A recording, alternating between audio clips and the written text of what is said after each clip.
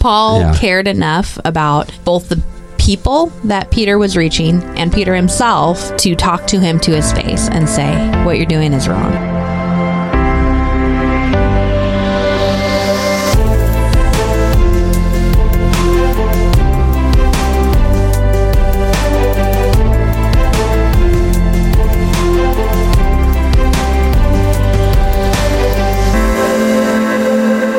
Hello, everyone. Welcome back to the Delighting in Christ podcast. I am your host, Kevin Clark Whaley Birch. And I'm the other host, Bethany Birch. The other host? No, you're the co-host. No, I'm the other host. We're equal partners, my love. No, I created this podcast. This is I started this thing. I am the numero uno on this show. You are second in command. I have many things to say to you, none of which can be on air. Anyways, so I'm probably in the doghouse tonight, but that's okay. So are you excited to be back for your second week here on the show? I'm so excited. I'm so excited about this. I've had like 1 hour of sleep in a really weird day. Yeah. I've been excited all week about it, because last week I just thought we did a really great job with talking about the Bible, and we had some funny things. And one of our slogans for this show is to see the goodness of God in Scripture. And I want to tag on that in a lighthearted but thought-provoking way. Right? I'm trying to remember the exact phrase. It's like we said lighthearted but deep. Lighthearted but deep. So if you want lighthearted but deep about spiritual stuff from the Bible, this is the podcast to come to. Yeah, because we were talking about how when you look at older Christians, we've noticed a trend that older Christians, people who have been in the faith for a long time, they tend to be very light-hearted people. Like, they don't take themselves very seriously, but they're very deep. Right. So anyways, today we're going to be talking about Galatians 2:11 through 14. But before we get into today's scripture, last week I didn't have an icebreaker question. This week I do. I brought it. And I want to know, Bethany, when was a time someone confronted you about something wrong you did? I like that question. And an example comes immediately to my mind of when I was working for the Mountain Air Cafe. I'd been cooking for about a year, and my boss called me into her office, and she told me that she wanted to promote me to manager. So she really talked about all my good traits and why she wanted to promote me to manager. And she also said, but if you're going to be a manager, then you need to start treating your coworkers differently, because the way you treat them, you act as though they don't matter. Everything. I would do everything. Oh, I see. And I would treat them like they were inferior because they weren't as efficient as me. Like, I acted like I could run the whole place by myself. Mm-hmm. And my boss, very gently was like, could you really, Bethany? Could you really run this whole place if you had no coworkers? And I was so convicted. I actually drove to Did you really believe that? Yes. Okay. Anyways, are you surprised at my arrogance? I guess, I don't see you doing that at all. But anyways, you drove to this place. I felt so bad that I actually drove to each of my coworkers' houses and apologized to them tearfully in person. What would you do? Would you just no, I'm going to make the pancakes. No, I'm going to do the coffee. No, I'm going to wait. You just stand in the corner and not do anything. How practically, how did you make that?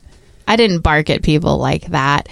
It was more like, I would always put myself in the position on the line of cooks that required the most skill, and I would stay there. I honestly don't remember all the things that I would do because it's been a while, But I did treat everyone like they weren't doing a good enough job, and I was the only one that could do a good enough job. Yeah, that's probably true.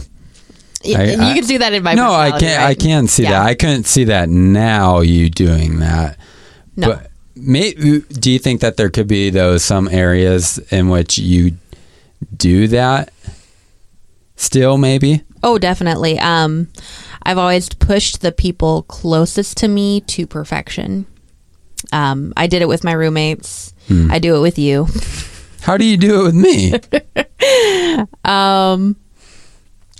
I don't see. I don't. Yeah, I don't know you doing that to me. I mean, I've maybe on a couple of things, but yeah, I'm not as bad as I used to be about that. I also don't push myself as much to perfection as I used to. So I also don't push others to perfection. No. Because we treat others the way that we treat ourselves eventually. Yeah, that's true. Well, I remember there have been 5 times in my life where I could honestly say someone confronted me in something I did wrong. I know it's a shocker to you that people have confronted me in stuff that I've done wrong, because I'm practically a perfect person. I mean, there's Jesus and then there's Clark Birch. That's just how it goes. Actually, the moment when I became the most impressed with you before we ever started dating was when you confessed to the leaders group that we were both part of about something wrong that you had did. Wow, that was bad grammar. You confessed. I thought she was supposed to be the grammar person on the show. You had done something wrong, and you confessed it to the leaders group, and I was really impressed by your humility. Was it the pornography thing? No, it was when you spent your fundraiser money in Boise. Yeah, no, it wasn't for Boise. It was for the Houston trip. I know, but you spent it in Boise. I spent it on something. We were supposed to go to a trip. My parents gave me money, and I basically spent it on, I don't even remember what I spent it on, but I was convicted of basically stealing from my parents, and so I didn't go on that trip because, I mean, they already, gave me the money for it. Mm-hmm. And I said, I'm not going. It blows my mind just thinking of that. 7 years later, it just sees how much I've grown, because not that I totally forgot that, but you forget those little things, and it's like, oh, that's how I've grown. All right, but the one that I think was the most funniest, and I think is in similar ways the most relevant to what we're going to be talking about today, is the time when I was at Camp Baraka working there on staff. I was I was recreation staff, so I would be at this camp where there were kids there, and I would lead them in the go-karts and the fun activities and whatnot. But anyways, on our off hours, the staff and stuff would just hang around camp, and we sometimes went to the pool area that they had there. And there's no lifeguards and stuff on duty because, the staff were the lifeguards. So, but there was this one time where I jumped into about 5.5 foot of water, or not jumped in, more like dived in. I came back up, and there was this older maintenance guy. His name was Hollywood, and he had the name Hollywood because he loved horror movies. So he was a little bit of a interesting dude, to say the least. And his face was red, it was puffed up, and he yelled at me. I can't remember what he said. He didn't cuss, but he laid it into me like what I did was stupid. Which it was. There have been people like Johnny Erickson Tata that dives and then they are paralyzed the rest of their life. Yeah. But I was smart. You see, you don't dive like at a 90-degree angle into shallow water. You dive like you're skipping a rock, and that's what I did. So I was smart diving. Are you comparing your body to a rock? Yeah, I'm the Rock. I'm Dwayne the Rock Johnson right now. I actually wouldn't like having Dwayne The Rock Johnson's body type. Like, yeah, dude's buff. Yeah, he's ripped. But I don't know. That just doesn't appeal to my kind of body style. I like the runner body style. But anyways, yeah, that dude laid it into me. And I had to go the next day and just say, hey, I'm sorry, that was stupid. Shouldn't have done that. But I'll kind of get to a reason why I shared that story later on. But you want to go to the text, and let's read the text. So today we're going to be going from Galatians 2, 11 through 14. I thought it was 11 through 13. No, 11 through 14. You heard me wrong. I said there was 4 verses, not 3. Maybe I no, said 13. I don't know. Maybe I have been misled. Well, whatever. We're going to have to throw this whole podcast away. Yeah, apparently. So anyways, let's read 11 through 14. So, but when Cephas came to Antioch, I opposed him to his face because he stood condemned. For before certain men came from James, he was eating with Gentiles. But when they came, he drew back and separated himself, fearing the circumcision party. And the rest of the Jews acted hypocritically along with him, so that even Barnabas was led astray by their hypocrisy. But when I saw that their conduct was not in step with the truth of the gospel, I said to Cephas before them all, if you, though a Jew, live like a Gentile and not like a Jew, how can you force the Gentiles to live like Jews? So, the first thing I want to point out, and then we can see what you caught in Scripture. I mean, there's several things that I came away with. I remember telling Bethany that we're going to be doing 3-4 verses, and you're like, I can't believe we're only doing this amount of verses. Like, we need to do 10 or whatever. You didn't say 10, but no, but you're right. There is a lot of there is a lot more content than you would think. You think, oh, you just read it. You know, I remember one of our friends saying that she was discipling this person once, and the person was like, yeah, I pretty much know everything about the Bible. Really? Have you read the Bible? Like there's a reason this is the number one book in the world, because there's just so much, like, it's the number one book that anyone has written about. You're not going to find... you're not going to have it all figured out. You're not going to have it all figured out. You'll have, some major things figured out, but you're not going to have every little intricate detail figured out. So anyways, one of the things that first stuck out to me when I read this was when Paul says Peter stood condemned. Well, pause. So just in case this is confusing, your translation calls Peter Cephas. So Peter stood condemned. So what does that mean, condemned? Because we would say condemned means eternally separated from God, like in a standing position. But if you like American English, a word can have 2 different meanings. Right. So, for example, condemned in this context just means Peter's guilty. It doesn't mean that he's condemned before God and that he lost his salvation or anything like that. It just means he's guilty. Yeah, the NLT says what he did was very wrong. Yeah. And if you read in like Philippians, the word flesh can either mean physically alive or your sinful desires or salvation. These are just a couple examples of how a word can mean a couple different things, and that we need to take them into context. So like when some parts in the Gospels say salvation, they could either mean physically saved, like you physically got healed from something, or it can mean that you're spiritually saved from your sins. It's a saving grace versus a common grace. So those are just a few examples that we need when we read the text. We need to keep in mind the context behind the text to understand the words and definitions. What is so funny now? What kind of word did I screw up? No, I'm sorry. I'm just focusing so hard because I had so little sleep. And the context of the text just really... The context of the text. Well, I'm talking and you're just like... I got this goofy look on your face.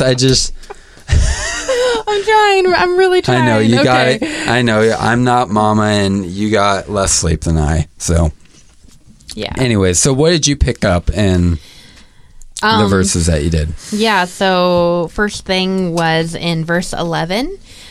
Paul says that he opposed Peter to his face. Yeah. I really appreciate that because nobody enjoys conflict. Nobody. I don't care who you are. I don't even think Paul enjoyed conflict, but he had to do it. But he did it right. Yeah. You know, he went to Peter to his face and said, hey, you've been doing this wrong. Right. And I'll bet you, like, in the long run, Peter appreciated that. Like, imagine if instead of doing that, Paul just started telling the other disciples, hey, did you know that Peter's been doing this? Like, what should we do about it? Or, you know, just completely ignore that he's doing it. Paul cared enough about both the people that Peter was reaching and Peter himself to talk to him to his face and say, what you're doing is wrong. Yeah. Do you think, though, if this situation came up in 21st century America, do you think Paul would have been like on Twitter, Peter, what in the heck are you doing? And like send out a tweet? You think he would have done that, or he would have went face to face? Well, the interesting thing about like these letters is these letters were not meant to be read privately. Yeah, they were meant to be read publicly. Yeah. So, I mean, it is kind of comparable. These letters would have been spoken aloud to large groups of people. But Paul wrote this letter, but he opposed him to his face. He didn't just write a letter and then send it and then they wrote it because, I mean, it says right there. I got He opposed it to his face.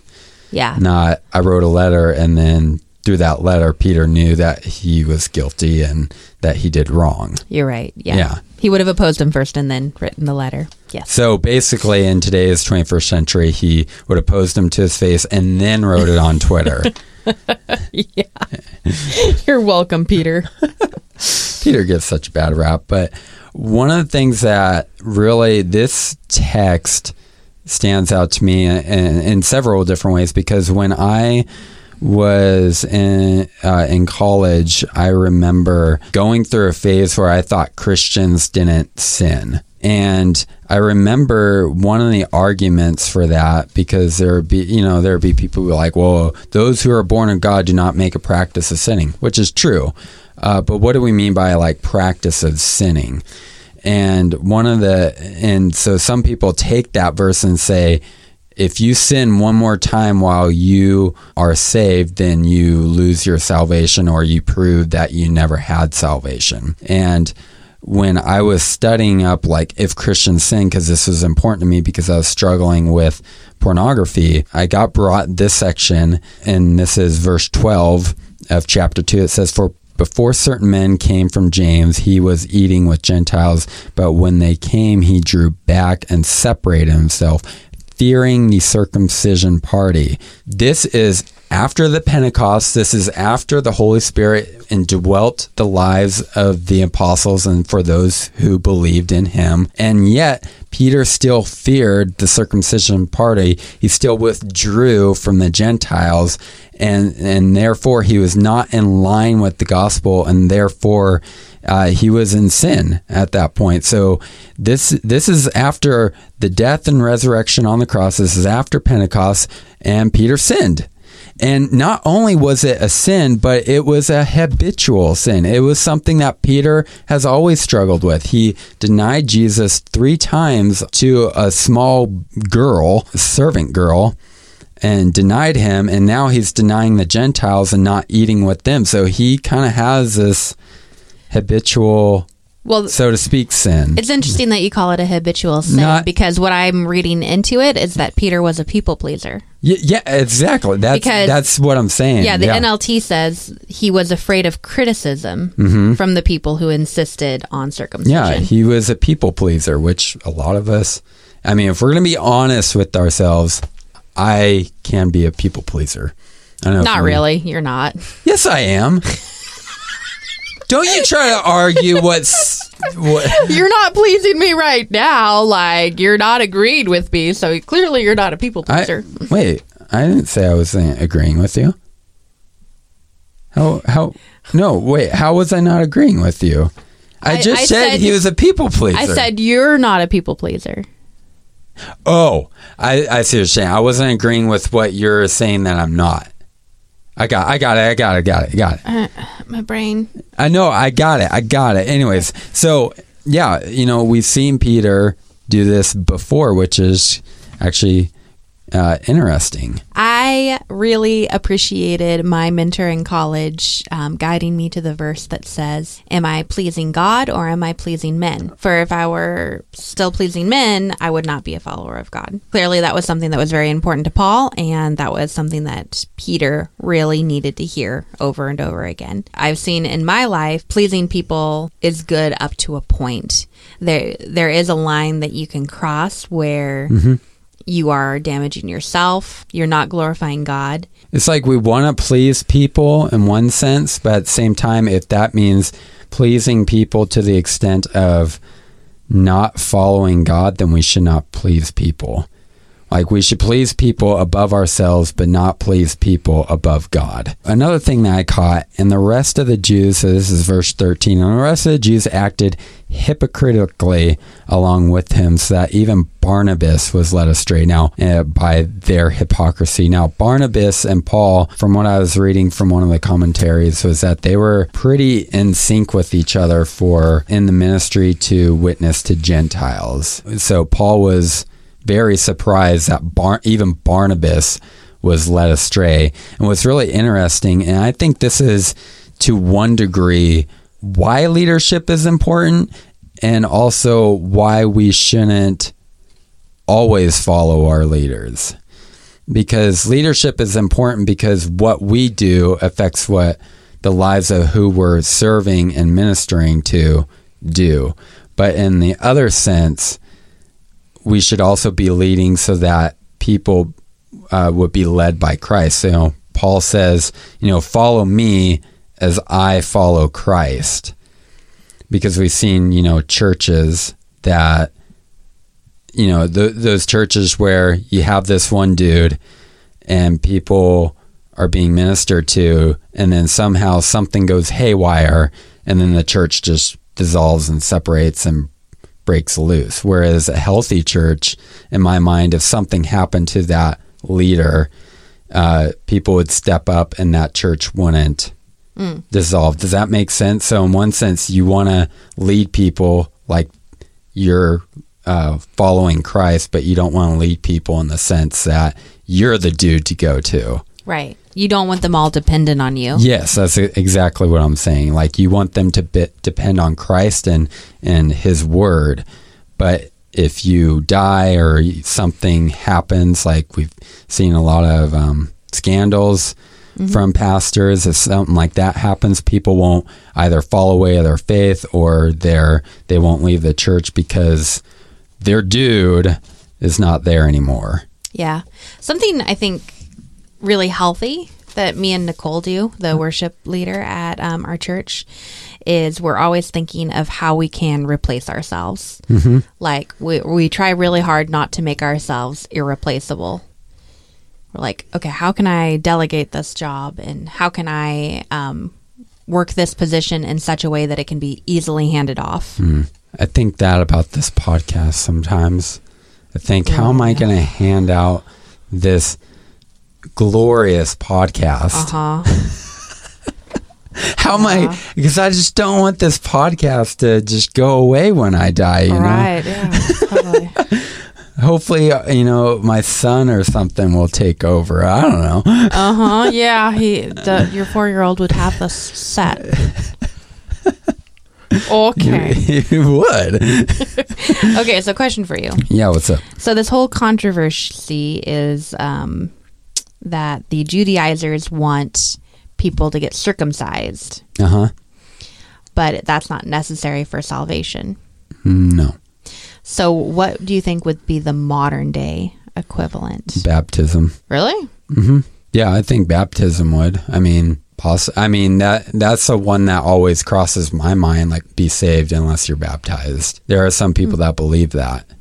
Well, when I researched it a little bit, circumcision is a Jewish custom. Yeah. So the people who wanted you to get circumcised were basically Jewish nationalists. Mm-hmm.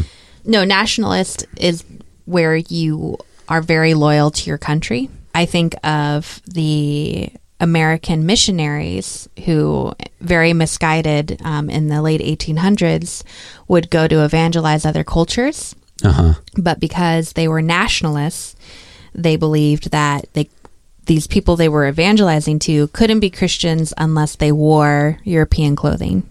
And they couldn't be Christians unless they spoke English. I think that's pretty comparable to what Peter and Paul were dealing with in Antioch. There is this great quote about that kind of legalism from Tim Keller. Because, of course, this is all about legalism. Like, you must do this and that in order to get salvation. Timothy Keller says, legalism always results in pride and fear psychologically, and exclusion and strife socially. I think another one, and I obviously talked about this briefly, but maybe another one would be, well, if you're not of this political group, then you're not a Christian. Right. And whether it's the left or the right, I believe that there's both on both sides. And obviously we see in the Gospels with the Jesus's disciples, he called both sides. He called Peter, which would be the quote unquote right wings, like, let's take down this Roman government. And then he called Matthew, yeah, like the tax collector. And he says, no, follow me, don't follow these two parties, because in the end, they're political parties. They're a worldly system that's going to eventually fail. Do they both have good things that we can take away from? Absolutely. Am I called to follow a political party? No. I'm called to follow Christ and what his word says. And so I think that could be another one, like, oh, you need to submit to and vote this way or else you're not a Christian. I think that's another one, along with the baptism and whatnot, that could be. Well, and I think one of the underlying... At least in our country.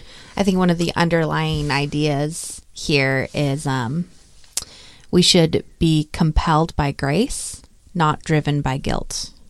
Getting to verse 14, it says this, but when I saw that their conduct was not in step with the truth of the gospel, I said to Cephas before them all, and this is really the crux of the conversation, because we see that Paul opposes Peter to his face, so he's not talking behind his back or anything like that, but then he actually speaks out. And what he talks about in verse 14, and if you read the rest of 15 through 21 or something, you'll see kind of just how, I believe, how loving Paul is in the situation with Peter. He says, if you, though a Jew, live like a Gentile and not like a Jew, how can you force the Gentiles to live like Jews? And then he goes on and talks about how we're justified by faith. If I were, I'm gonna be honest in my own sin and my own fallenness. If I were Paul, put in this situation, I'll be honest, I would probably say, Peter, are you even a Christian? Like, do you even follow God? Like, what are you doing? But Paul asks this question, and then he lovingly goes into the grace of God and points him back in a gracious way to how we're called. Like, we're not called by our ethnicity. We're not called in basically what we do for God, but we're called because of his grace and his mercy and his love. We're not, does that make sense? Yeah, I was just thinking that if I was part of this debate at the time, I probably would have been on Peter's side, because I'm a rule follower. Yeah. I like rules. Rules are comfortable.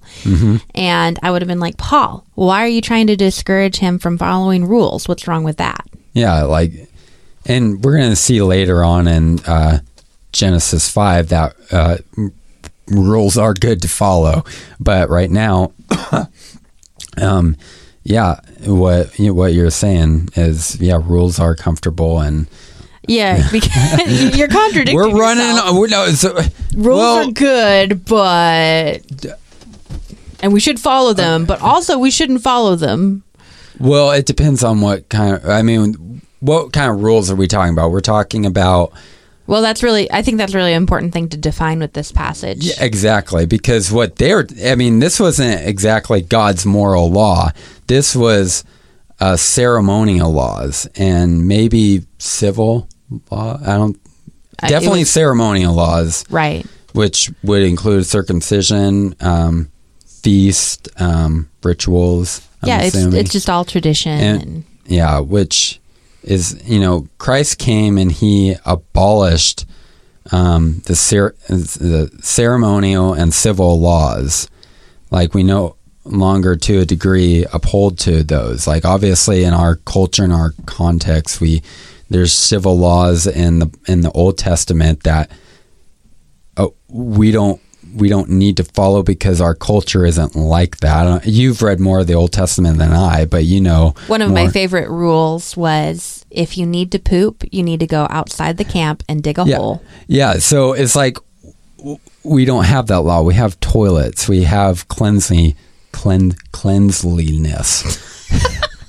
in our society. Like, we don't poop in hallways like they did in England and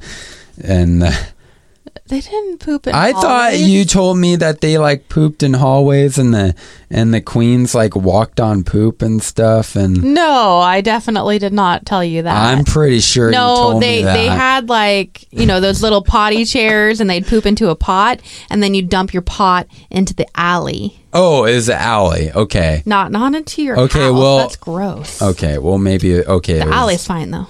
Okay, well, people walked in it and stuff. But anyways, so we don't uphold to those laws, but we still obviously have to uphold to the moral law, not in a legalistic earning salvation kind of way, but because we love God for who he is. Right, compelled by grace. Compelled by grace.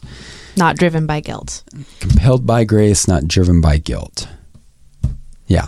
Right, because it's like, okay, I am not going to tell a lie. Not because I'll feel guilty if I tell a lie, but because I know that Jesus loves me and I love him and I want to please him by not lying. Yeah, exactly. So that's in one way, that's what I meant by that. It's good to follow quote unquote rules, but then it's not good to quote unquote follow rules, because there's two different kind of rules. There's thanks for making that so clear. Two different kind of laws.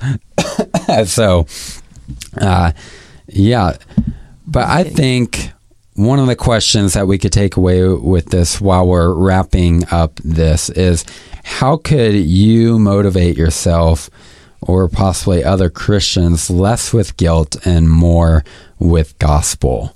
I have a few thoughts. So for myself, if you don't know me, I have a lot of condemning thoughts a lot of the time, because I see the imperfection in myself and I see just how much of a wretched sinner I am. And what for me, I have to always preach the gospel to myself, preach his grace and his mercy, that all of what he did on the cross is sufficient in my life, and he paved a way for me to have a right standing with God. He declared me as righteousness by grace through faith in Christ. And so by preaching the gospel to myself, I often have to quote the Bible. So for example, Romans 8:1 says, "There is therefore now no condemnation for those who are in Christ Jesus."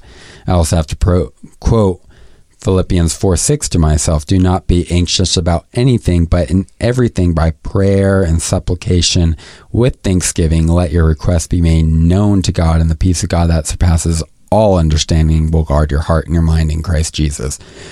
And then I also have to preach 1 John to myself, if we confess our sins, he is able and just to forgive us of our sins and cleanse us from all unrighteousness. And so when I quote verses and promises like that to myself, I'm preaching the gospel to myself. And I heard a quote once, and it's been quoted by many pastors, says, every promise in the Bible for a Christian is yes and amen. And for other Christians, when they stumble, when they fall, when they're not acting in line of the truth of the gospel, well, we just need to hammer them with God's wrath. I mean, no. Of course. I'm kidding. There is some point where we want to be lovingly and warn people, depending on the context, obviously, because there were contexts of where Paul talks about people who are in constant habitual sin.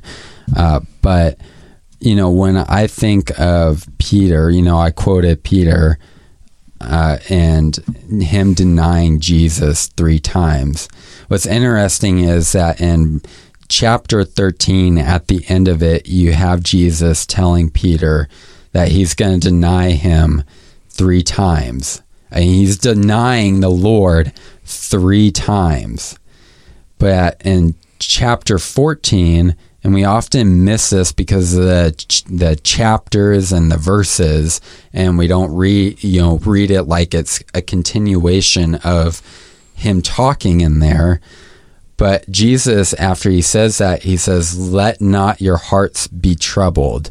And then a few verses later, he says, I go and prepare a place for you. He's talking to the 11 disciples at this point.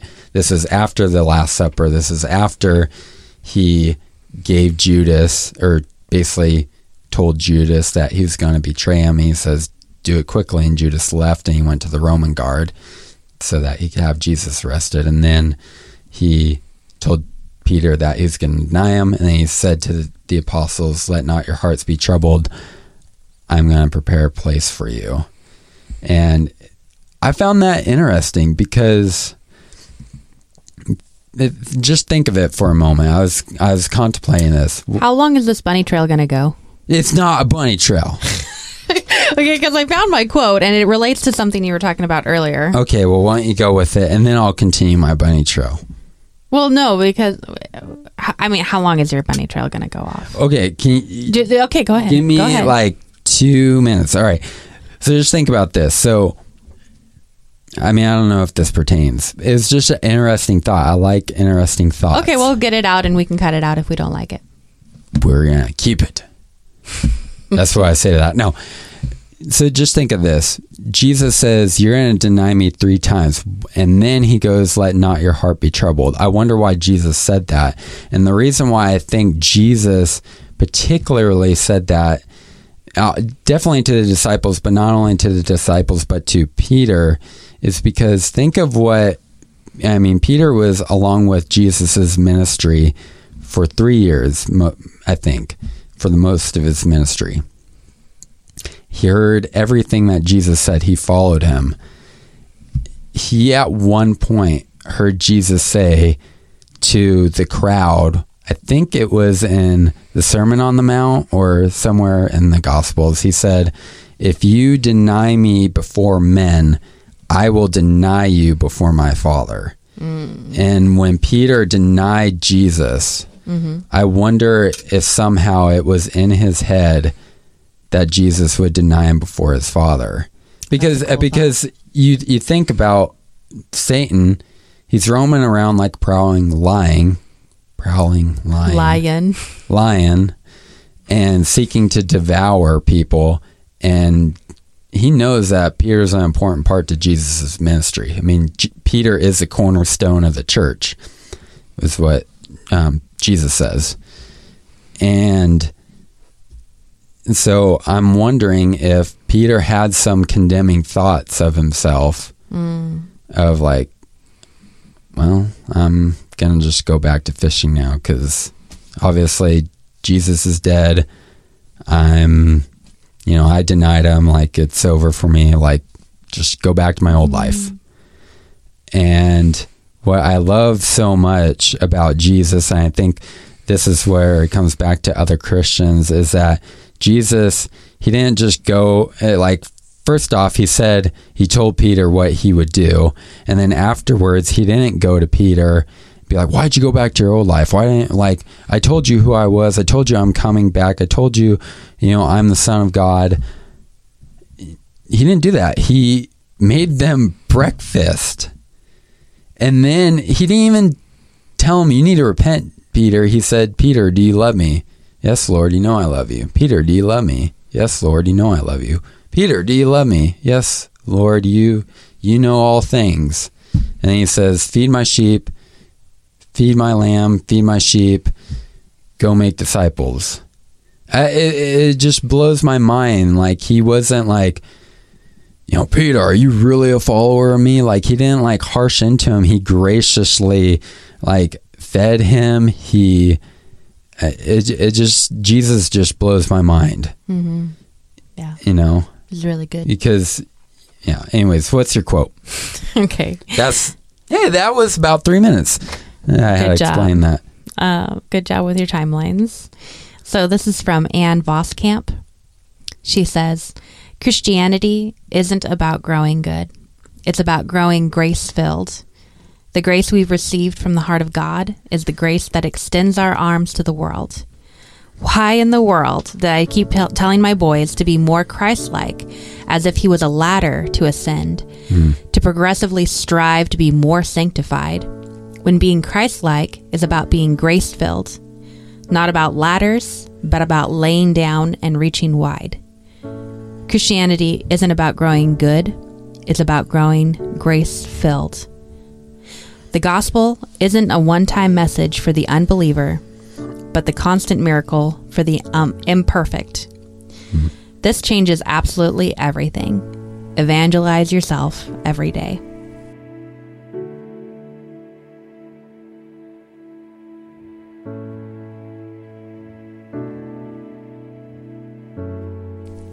So I said earlier, I like rules. Rules are comfortable and safe. Mm-hmm. And being good is sort of a trap that we can all fall into, thinking that we can, if we're good enough, we don't even need Jesus. Right. If we're good enough, God will just let us in. And we can hear that sometimes in Christianity, it sounds like we just need to be better people. Yeah. We need to act better. We need to talk better. We need to evangelize more. We need to read our Bibles more. You need to pray more. You don't read your Bible 27 hours a day like I do? 27 hours a day? Yeah, 27 hours. I'm a devoted Christian. That's how you managed to listen to 2 years worth of podcasts in 2 months. You're getting 3 extra hours in your days. So it's a good reminder for me, and I need to hear it constantly, that Jesus did not die so that I could make sure to dot my I's and cross the T's. He wants my life to be more grace-filled. I think Timothy Keller also said, I love Timothy Keller. I love the books that he writes. I haven't read like a lot of them, but I've read some of them. And one of the things that one of his quotes is, you are more sinful and wicked than you ever dared to believe, but you are more loved by God than you ever dared to imagine. It's something like that. And it just goes to show, like, as I grow in my faith, the more and more I see my sin. Yeah. But the funny thing is as we grow more and more in our faith, the more we should see the grace of God. Because where sin abounds, grace abounds all the more. And it's just amazing to see God's grace and His mercy, even though I see every flaw and imperfection in my life. You see every flaw and imperfection? Well, I see a lot of flaws and imperfection. Maybe not every. Don't take me literally in that. I will see one day every flaw and imperfection. I will understand all my motives one day when I'm standing before the Lord, and I'll see my life and be like, wow, I really didn't deserve grace, but for some reason you gave it to me on the basis because you are a loving God, and that's the only basis that you gave that grace to me for, is because you're loving and you're holy and you're just, and you provided that way through Jesus Christ with his death and resurrection on the cross. Right. And sanctification is important. God does want us absolutely to become holier. But it also says in 1 Corinthians 13 that if I do not love, I am nothing. It doesn't matter if I become the most perfect little do-gooder child with no flaws or imperfections. If I do not love God, if I do not love my neighbor, I am nothing. It was all for nothing, because Christianity is not about doing more good. It's about growing in more grace.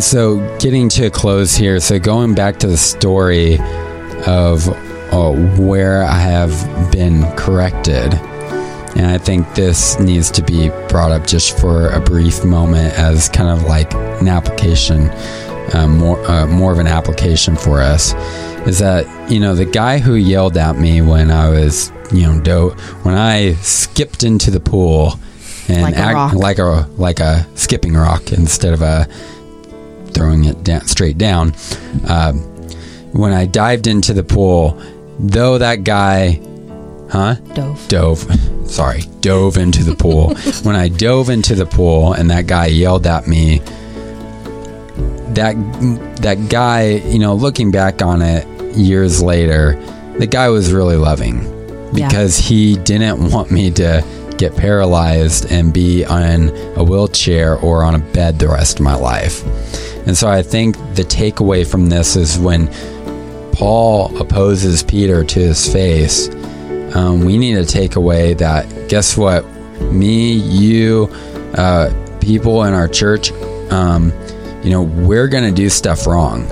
And when we do stuff wrong and someone confronts us, whether it's in our sin or whatever, and we're trying to be corrected in something, let's not be prideful and arrogant and be like, well, I know what's best.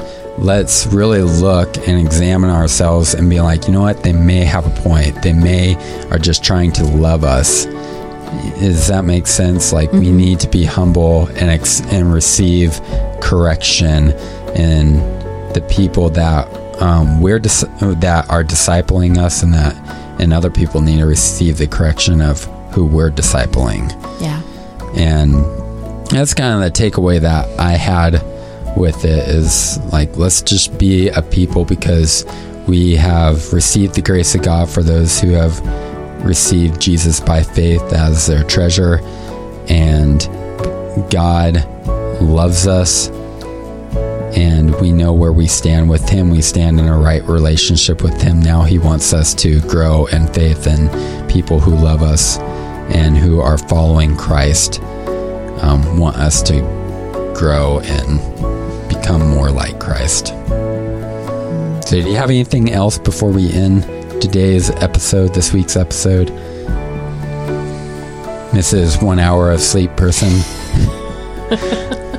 Hopefully you're more alive next week. I'm just trying to hold it all together. No? All right. Well, anyways, guys, thank you for tuning in to this week's episode. I hope you enjoyed. If you would love to, I would love if you would please rate and review the show, because if you do that, it helps the algorithm stuff out to where we get noticed more, and the more people notice it, the more people be blessed by it. And all we want to do is please people. And all we want to do is please people. No, actually, no. I just want the word of Christ to get out. And if you're listening to other Christian podcasts that are trying to do the same for them as well, and review their stuff and give them a good review, because let's get the word of Christ out, so that other people can be saved and the kingdom of God can grow, because his kingdom is not about buildings, but it's about the people. And that's where the growth of the kingdom grows, is in the people. So, anyways, thank you for listening. Appreciate you guys. Hopefully my wife will be a little bit more upbeat next week. What? Right? I'm always upbeat. I feel super good. Yeah, your hour of sleep really is not doing you justice right now. What makes you say that? Is it my blank stare? Yeah, it is. Anyways, guys, I hope this week that you see the goodness of God, not only in Scripture, but throughout your daily walk with Christ, and that you know how much he loves you, so that you can love him all the more. And remember, you don't have to be more gooder. You have to let God fill you with more grace. Amen. All right. Peace out, Girl Scouts.